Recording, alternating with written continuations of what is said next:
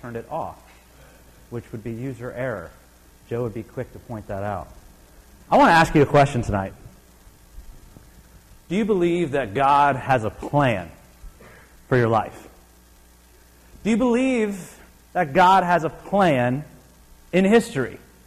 You know, we would all answer yes, and I would agree with you that God has a plan in history. But oftentimes, doesn't it seem like sometimes like our world is spinning out of control? It seems as if our nation, perhaps, is getting further and further away from God each passing day. Some would even suggest that God somehow has lost its grip on the world. But you and I know better. We know that there is a plan. We know that God has a plan, and it's a plan that neither you or I, if in the same position, we would choose. We certainly wouldn't volunteer to be part of that plan or be willing to go through with it. But what we do know is that God has a plan. And what we know is that creation, from the very beginning of time, has been working towards that plan. You and I, mankind, has been working towards that plan. History itself has been working hand in hand to make sure that that plan is brought out. There's no doubt times where you and I, we doubt that plan. We doubt the very process of it, and we don't understand it fully. But we know that God has a plan. Do you really think that you and I are the first people to ever question God, to have doubts about His plan? Think about the very first Good Friday, as the Lamb of God was being carried into the gates of Jerusalem and beaten and spit upon, a crown of thorns put on His head, and He was being put to death. Don't you think that people were questioning the plan of God? Yes, they were, but you and I know that God had a plan in place. Think of the nation of Israel, all that the nation of Israel has gone through, all the way back to the very beginning. We know that the nation of Israel ended up in Egypt because of one man, through Joseph. He saved his family. He brought them into Egypt. He saved the nation of Israel. The nation of Israel began to grow, but we know that as it began to grow, they began to get powerful. And then the nation of Egypt was looking at them and thinking, oh, they're getting too powerful, so they enslaved them. Don't you think they were questioning God's plan? See, what God does is He frees the nation of Israel. And when He does that, He gives them a glimpse into the future. He gives them a glimpse of how His plan will come together. Well, tonight I want to talk a little bit in our short time together about a book that I've been reading. It's called Understanding Jesus. It's cultural insights into the words and the deeds of Christ. It's written by a gentleman named Joe Amaral, who is an author and scholar who has studied the Jewish customs and its roots to Christianity. And I will tell you this, in reading this book, it points out some stunning insights as to how God's plan works together. It gives us some stunning insights how the Passover lamb and the Lamb of God work together. And what we'll find out by the time our short time is over is that Jesus Christ, it's always been the plan that Jesus Christ was going to be the Passover lamb. If you go back to the very first Passover, you know the nation of Israel was in Egypt. They were in slavery. Moses was sent and said, hey, let my people go. And Pharaoh said, yeah, I will, but then I won't. And then, yeah, I will. And then, no, I won't. He was toying with them and toying with God. And so we know that God ended up bringing plagues. And His heart was hardened, right? Plague after plague after plague, until finally the final plague, the plague of death. And you and I know that the angel was to come into Egypt and to kill the firstborn. Every firstborn. However, we know that God had a plan. God gave the Israelites a way out of that death, if they would take it. They had a choice whether they were going to do what was needed. And what they needed to do was they needed to sacrifice a spotless lamb and take its blood and put it on the sides of the doorposts and over the top. And what we come to find out is this would be a sign. The author, Amaral, he points out that this sign would be significant. As it was put onto the doorway, it actually forms a Hebrew letter. That Hebrew letter is chet. And it is the 8th letter in the alphabet, and it carries with it the meaning of life. He says it's amazing to see that God would embed this symbol into the very first command he gives in regard to the Passover feast. When the angel of death came to the house that had the letter of life on it, this letter, it had to pass over the house because death cannot come where God has placed life.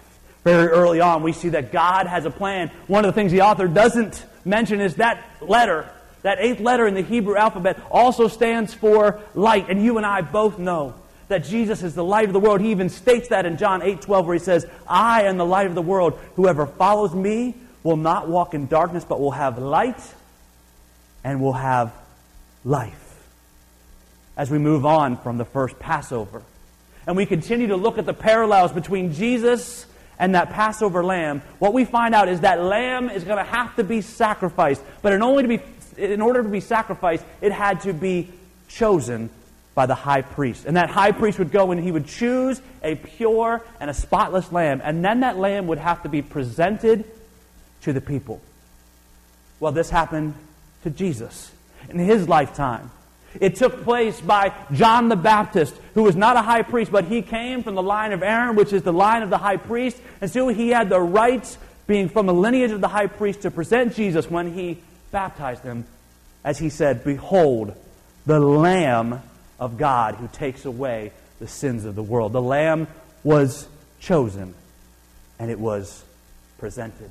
When the high priest would go to choose the Lamb, that high priest would go to a place just outside of Jerusalem, a small town, you may have heard of it, Bethlehem. That's where these lambs were kept, and the high priest would go out and he would choose that lamb. We know that Jesus, the very Lamb of God, was born in Bethlehem. He was chosen out of Bethlehem. Doesn't it make you wonder if the shepherds that were abiding in their flocks in the fields and being with their flocks by night, if they were the same shepherds that were coming to see the true spotless lamb, if they were the same ones that were looking after the Passover lambs?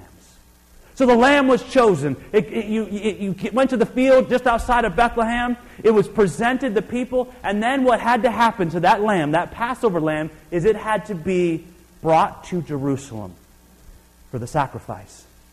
It would be carried in through the east gate in Jerusalem on the 10th day of Nisan. And as this happened, people would gather. They would gather and they would watch and they would sing praises. And guess what they had in their hands? They had palm branches. And guess what they shouted? They shouted, Hosanna. Emerald points out that this explains why the crowd was at the eastern gates. There are palm branches already in hand when Jesus entered. In fact, Matthew records and tells us that the crowd actually met Jesus on the road and he was approaching the city. John adds another fact. He says that the crowd went out to meet Jesus because they had heard that this man, Jesus, had performed the messianic sign of raising Lazarus after 4 days in the grave. So Jesus entered through the very same gate as the Passover lamb. On the very same day, 4 days before Passover. The parallels continue.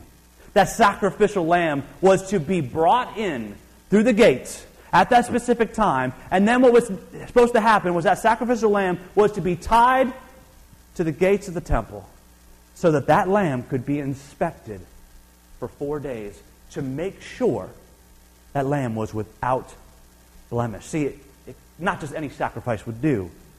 It was the perfect sacrifice. It was the lamb without blemish. You and I know that the Lamb of God, he entered through that same gate on that same day, and he was examined. He went before 7 different trials, 7 different courts.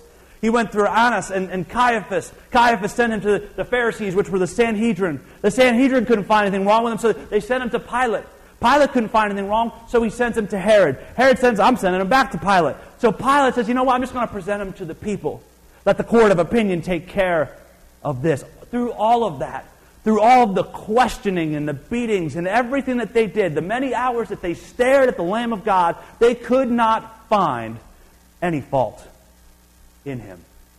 Jesus, the perfect Lamb, is declared worthy to be the Passover Lamb. Not only does Pilate not find any fault in him. But what does he do? He says, I'm going to wash my hands. It's interesting. Matthew records this in his gospel.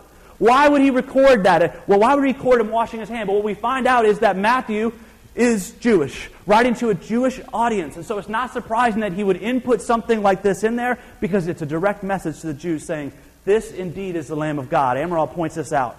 There are many requirements given by God in preparing to sacrifice the Passover lamb for your family. After an intense inspection of the lamb, and once you were satisfied that it had no fault or blemish, the one who was in charge of the lamb would wash his hands and then hand over the animal to be sacrificed. So it was time for the sacrifice. There was no fault found in him. The one who was in charge, so he thought of was in charge, was Pilate. And he said, this man is worthy.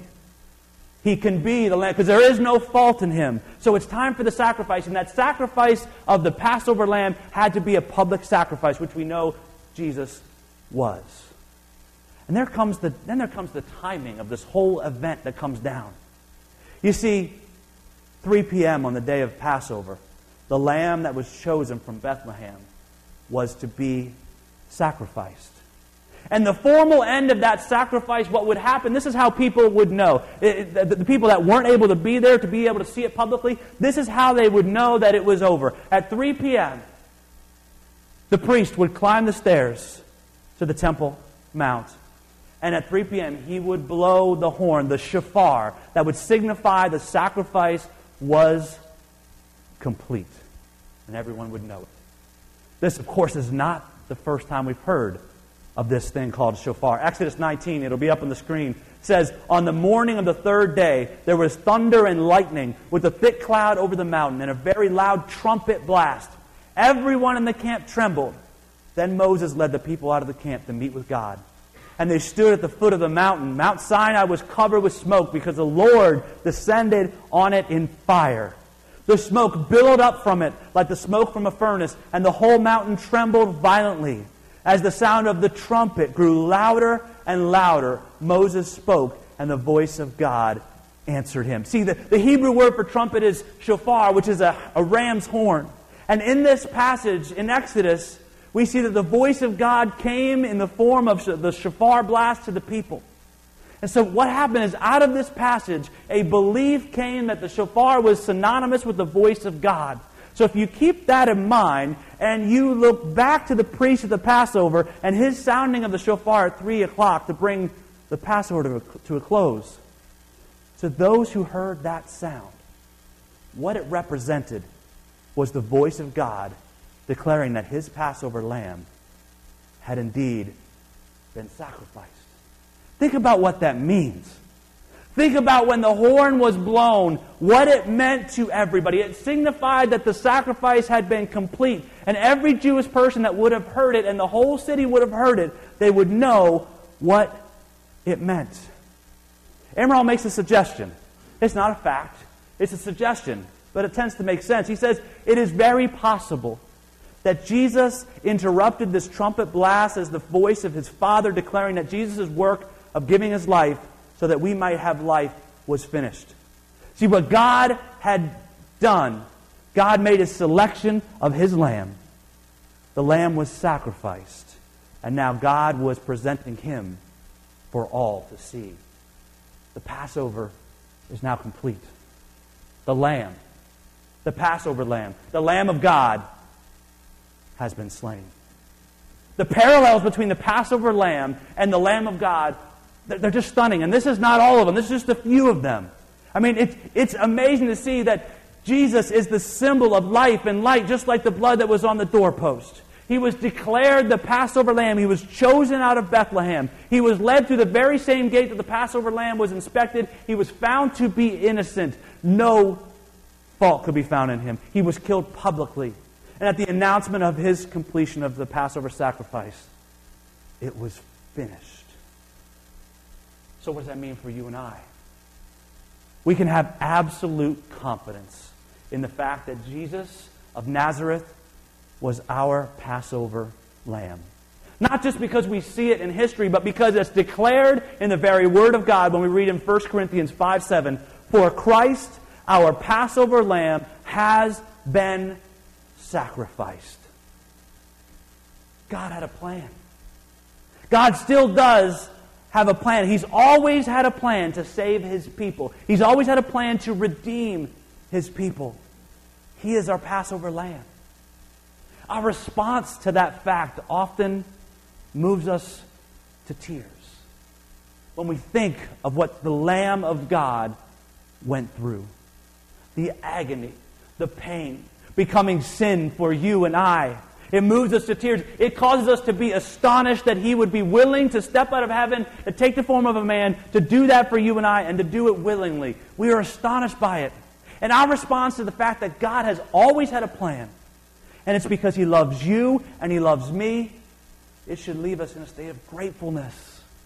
We should be thankful for what He has done for us, but it should leave us in a state of awe. To be in awe of Him. Our response tonight should be nothing short of worship. We should worship Him. We should thank Him for that plan. We should thank Him for the Passover lamb, who was Jesus Christ. Let's pray. God, we thank You that You provided a way, that you had a plan. Lord, you knew that from the very beginning. Nothing took You by surprise. Lord, You set up this idea of the Passover and the similarities and the parallels between that first Passover and the way that the Passover is celebrated to the Jewish people to the very Lamb of God is just amazing. And what we can do is we can look at that and be reassured that Jesus Christ is our Passover lamb. And so for that, Father, we worship You. We want to just respond to Your greatness, respond to the sacrifice that You made for us. Lord, the sacrifice on our behalf. Lord, we can't fathom it. We are dumbfounded at times. It moves us to tears, and we are forever grateful and in awe of You, Father, for providing that Passover lamb.